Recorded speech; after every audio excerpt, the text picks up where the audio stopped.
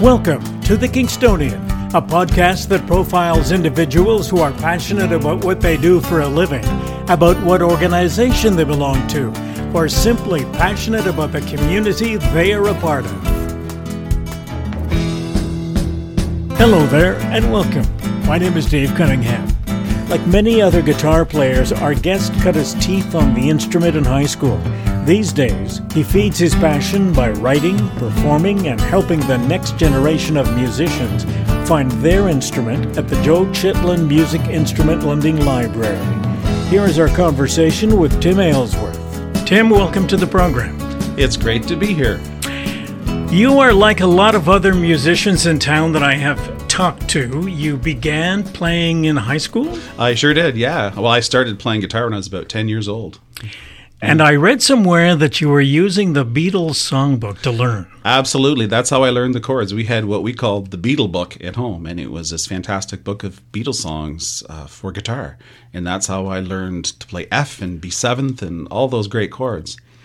How many people learn to play the guitar that way? I think a lot of people learn to play guitar that way. I mean, the Beatles were great. They must have had a Mel Bay chord book because the chords they used were amazing. They were very sophisticated for their time. Very much so, I think. Yeah. So you learned how to play the guitar, so the first thing you want to do is find other people that you can play with. Now, tell us about the business of getting into playing in a band when you're in high school. Well, yeah, I was a young guy, and I was in a crazy band. We called ourselves Random with some buddies. And we weren't very good, but we tried really hard. We actually enjoyed talking about the band more than playing, I think, because the actual playing wasn't that rewarding. We got fired from a few places. We were not very good, but we tried hard, and I did that for a while. And then I got married and had a family, and I didn't play that much music out. I certainly played for my kids and stuff, but that part of my life, there wasn't as much music. But now that my kids are grown and gone, it's all about music. Going back to high school and getting into that particular milieu while you're playing in a band and you're trying to build a reputation around town, what's the thought process in the back of your mind? You know, how am I going to make this my life's work? How am I going to get paid to do this every day? I really had no clue. We didn't have a clue as a band. All we knew is that we liked to play rock and roll, and we wanted to play places. That's all we knew, and we didn't really know how to go about it. We didn't go about it very well, but we did have fun, and I learned a lot. I learned a bit about the business. There are some people who I've met and spoken with who spent a good portion of their life playing music, and they have made it their life's work in one way, shape, or form. Other people like you who have gotten a day job and made money to pay the bills and raise the family. So you get to a particular point where the kids have grown up, and now you want to make music more dominant in your life. So how did you decide where to go once you made that decision? Well, what happened was, and this was like back in 2002, we heard of a new choir starting in town called Open Voices. And my wife said, let's go and check it out. And there was 2 big nights where people could go and check out the choir. And we discovered that we just loved singing. It was a great date night. We could go out on a Wednesday night and sing. So that was the beginning of my relationship with Open Voices, which has gone on for almost 20 years now. I've been their guitar player. I played drums. I played bass. I've sang in the choir. I've been in front of the choir singing with them backing me. It was really a fantastic learning experience to learn how to perform, because I really didn't know how to perform. I could play, but I couldn't perform very well. There are a few choirs around town, as I've found. So there are some where you don't have to have any real experience to be a part of the choir. There are some, I gather, where you do. You have what we might call barbershop choirs, male and female. And you have some all-female choirs. Now, Open Voices is a mixed choir, correct? Yes, non-auditioned choir. Yeah. Okay, so you don't have to know anything about it. You don't even know how to sing. You can just be part of the choir. Yeah.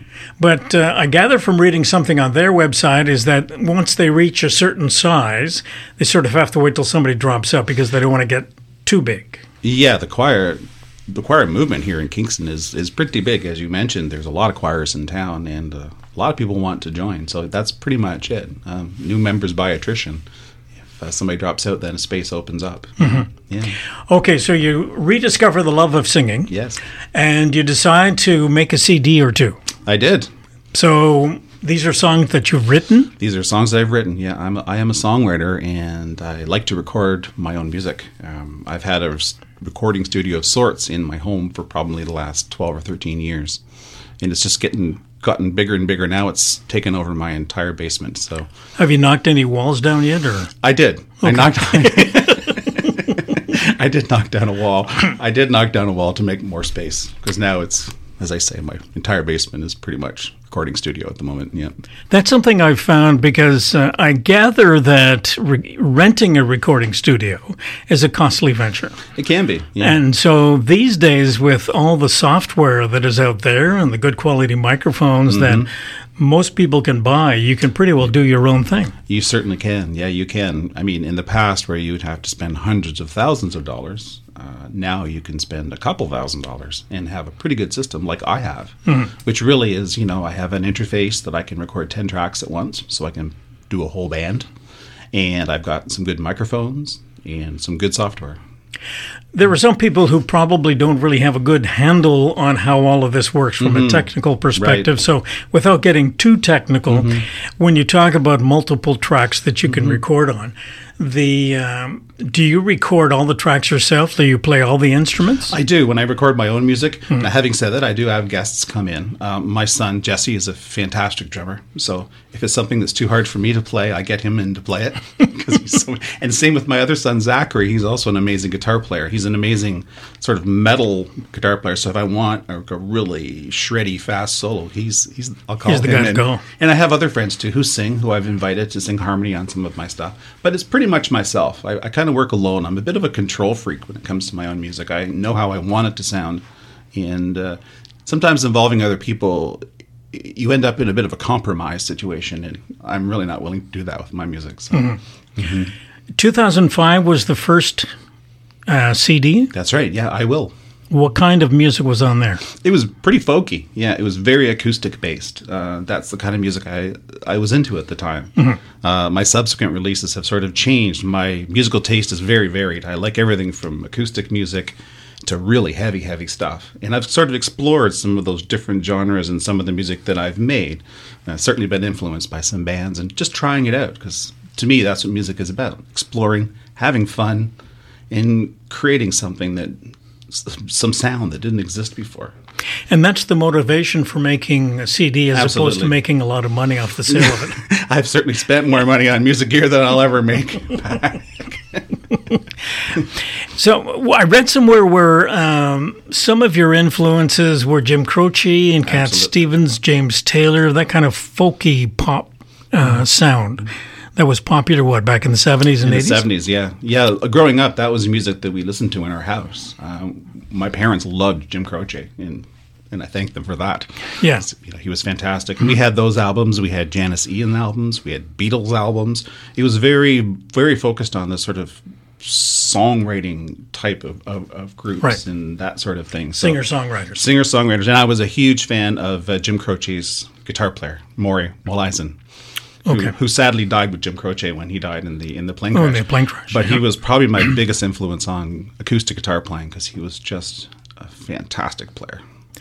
And that's something. There are all kinds of really good people out there playing guitar.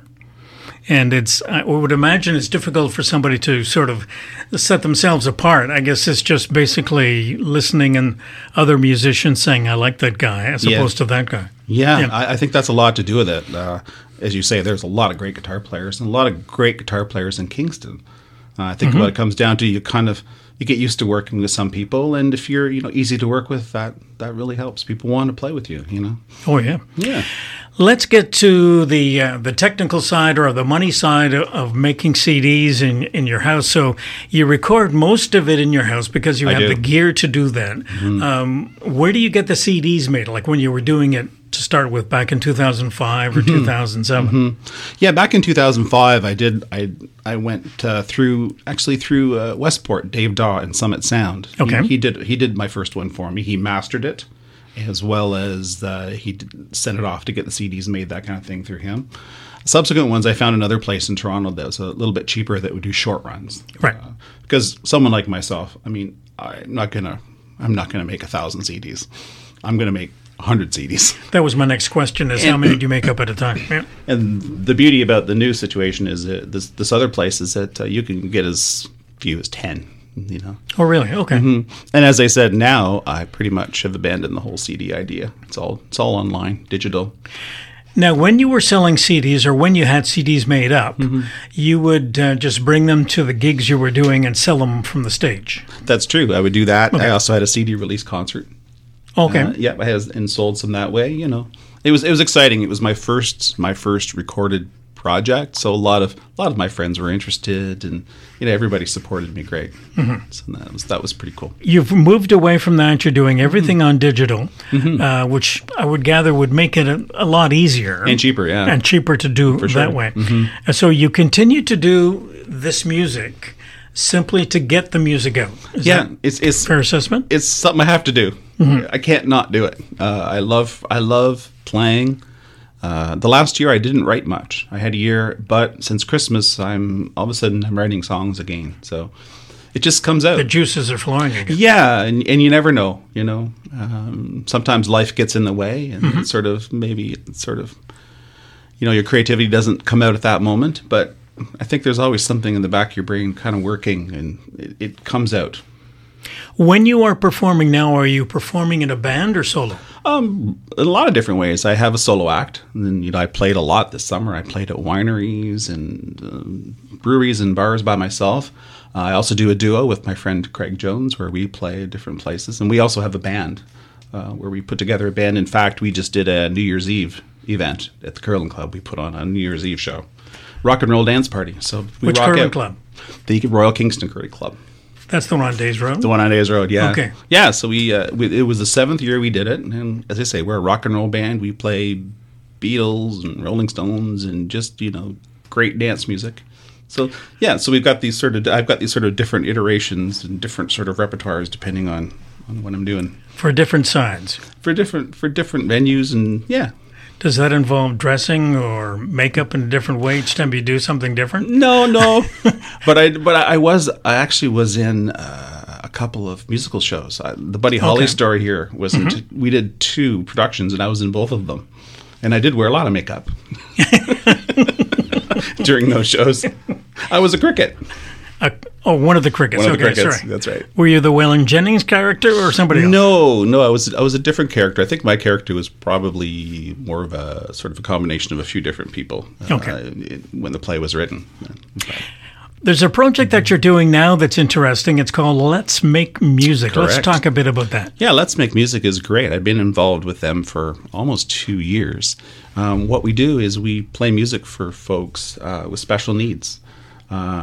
Like, for example, this afternoon I played at one of the community living Kingston places where a large group of people, 20 people came in, and I play them songs for an hour and get everybody singing.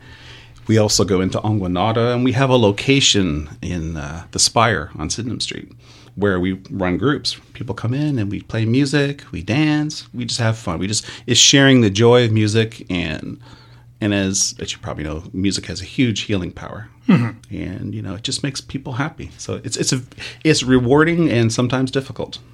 Say that. From your perspective, the difference between playing to a small crowd, whether it's in Onguanada or one of those places, or in a bar, right? So in a bar, you hopefully will have more than 20 people. Hopefully, but the difference between performing in both of those. Well, the difference is, when I'm playing for my clients at Let's Make Music, I'm very upbeat, very animated. It's fun, I'm silly, making jokes. It's just about being totally entertaining and engaging for the folks we're playing for. With the playing, like in bars and stuff, the focus is more on the playing, the music. The songs I play, of course, are more complex and different. So it's a different feel. Having said that, I'm pretty good at being silly pretty much anywhere I am. So. It seems to me that some of these small performance venues, if you talk about the ones that you're doing with Let's Make Music, or some that folks are doing where they go into people's houses and play to 10, 15, 20 people. 2 people sometimes. That seems to be something that's on the upswing, or is that just me not being in tune to what's going on? I'm not sure about that. Certainly, I know a lot of folks that are in sort of my generation, sort of middle-aged people that are in groups that are going into nursing homes and things like that. And of course, the people I know are folks like from the choir that sing and love to share music. So, okay, I can't say for the general population, but certainly in my world, I'm seeing a lot more of that. Okay. Yeah. I guess your day job it still involves music. It does. And you are the manager? Is that your title? My title is Library Coordinator and Administrator. Okay. Joe's Mill, the music instrument lending library here in town. Yeah. Now, there are some people who may not know who Joe Chitlin was. Well, Joe Chitlin was a very popular and well-known Kingston musician who unfortunately passed away while on tour from anaphylactic shock. His good buddy, Wally High, he knew Joe really well, and Joe always loved the idea of sharing music. He said, wouldn't it be great if everybody had a chance to play music? So Wally High took it upon himself to do something about it. And so he created what we call Joe's Mill, the music instrument lending library. Now, what kind of music was Joe Chitlin himself involved in? He played everything. Everything from jazz to pop to folk. He did it all. If there was a place to play, Joe Chitlin was there with his bass playing the music. And sometimes he was playing the big upright bass. Sometimes stand-up bass. And yeah, we actually have 4 of Joe's instruments on display in the mill. And where is the mill? The mill is in the Tet Center. It's at 370 King Street. Okay. We're in sort of on the lower level. We're right beside the Isabel Bader Center. So we talked about how it got started. What's the philosophy of the library itself? The idea behind Joe's Mill is really to share, to put instruments in the hand of as many people as possible to share the joy of music. That's really what we're about. Is a lot of what we do is for children. We have children can take an instrument out and keep that same instrument for the whole school year. They simply have to bring it in for a check every month. And so a lot of kids otherwise wouldn't have access to an instrument to play. But because of Joe's Mill, they do. And their parents don't have to buy anything. They don't have to spend hundreds of dollars to buy a brass instrument where they can come to Joe's Mill and get it for free. So you don't teach people how to play? We don't teach people how to play. We currently don't. It is part of our mission. It is something that we're looking at, is to do more of that sort of outreach. Tell us a little bit about the children, particularly who come in to get some of these instruments. And do you have any stories about what kind of impact it's had on them? Oh, it's really cute. I love it when the little kids come in. It's really fun. How little are we talking? Everything from 3 years old and up. I mean, they come in and usually maybe they're looking for a ukulele because they want something that's a great instrument to start, and we've got tons of ukuleles. So I love it when they come in. We show them, we have all these drums. It's a fantastic place for kids. We've got drums that they can beat on, and they got lots of little things they can play with their little fingers. So, now, do they pay to rent these? How does that work? We have a $15 membership fee, and that's good for 1 year. So once you pay your $15, you can borrow an instrument. You're good to go. You're good to go. And so they can rent all sorts of different instruments. Also, yeah, we have everything from, as you would expect, guitars and basses to brass instruments to some pretty unusual sort of ethnic instruments like, kopichons and things from China, things that you've never heard of before, ukulelens. Now, where do you get all these instruments? Donated. Virtually all of our instruments are donated. Occasionally we will buy an instrument, but almost always they are donated by generous people. And these would come from donations from folks in town, or do you get them from out of town as well? Mainly from around Kingston. I mean, we service sort of a 50-kilometer radius here in town. But we have had instruments that have been sent to us. But mainly as people come in, they'll come in with a guitar. Often it's, maybe someone's passed away and they want to donate it in memorial to somebody. Or oftentimes maybe their child had an instrument growing up, they've moved on, they don't play anymore, and they've got this guitar sitting in the closet. Right. And we really appreciate those gifts.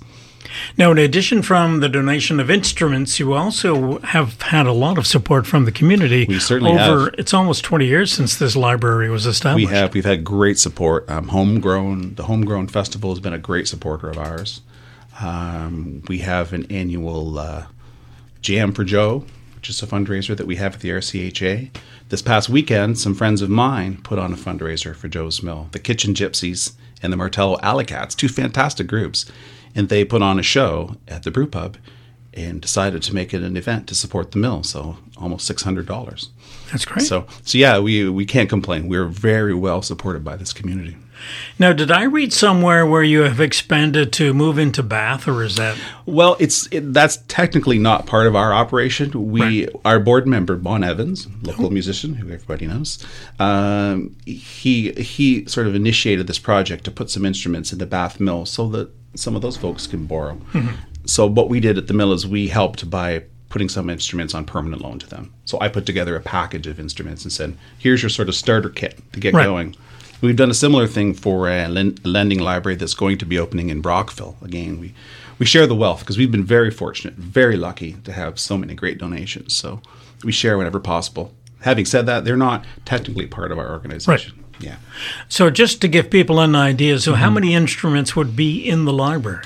Well, we have roughly 1,000 instruments. Many of which, of course, are out in the community at any given time because they've been borrowed, but about 1,000 instruments.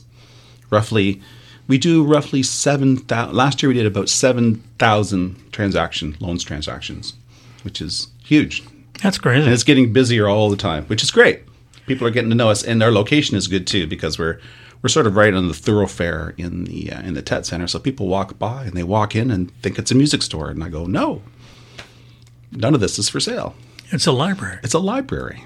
Yeah. Before we started recording, I was mentioning the fact that I found out in the last 2 or 3 years since I've been doing this show and talking to all sorts of different musicians and going out to more music events than I have normally done, is that there is so much talent around town. So if you've got 7,000 transactions, then you are encouraging another chunk of people to move up the line. Absolutely. to learn how to express themselves musically. So that's got to mean a lot of positive energy for the Kingston music scene. It certainly does, and we support whenever we can.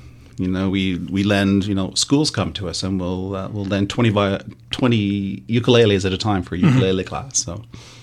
And I found that a lot of musicians in town tend to like to work with each other in different kinds of combinations.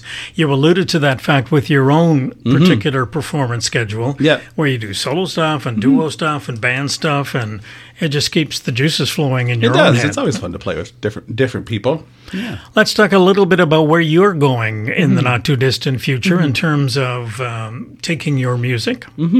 Well, it seems I'm working on a new album. Because I'm writing songs, they're coming out. I've recorded 2 songs so far for a new project. So I have an opener and I have a closer. So all I have to do is write 8 or 9 ones to put in the middle. I have a lot of ideas. Of course, with songwriting, I think a lot of songwriters will tell you the inspiration sometimes comes fairly easy. Finishing it is the hard part. That's the work part. Taking the inspiration and putting it down on paper. That's the sort of the craftsman part of it is putting it together and finishing it. So. And you're not putting it on tape anymore. You're putting it on. It's all digital. On the computer thing. Yeah. There's the age talking there. We are just about at the end of the program, and I want to thank you very much for coming in and talking with us about your own career and about Open Voices and Let's Make Music and the plans you have going forward for some of your music. And I'm pretty lucky right now. I'm able to, I have a pension. I worked for Empire Life for many, many years. And so I have a pension, and now I have a retirement job, which is great. It's perfect. It's perfect. Excellent. Thanks for coming in. Thank you very much for having me, Dave.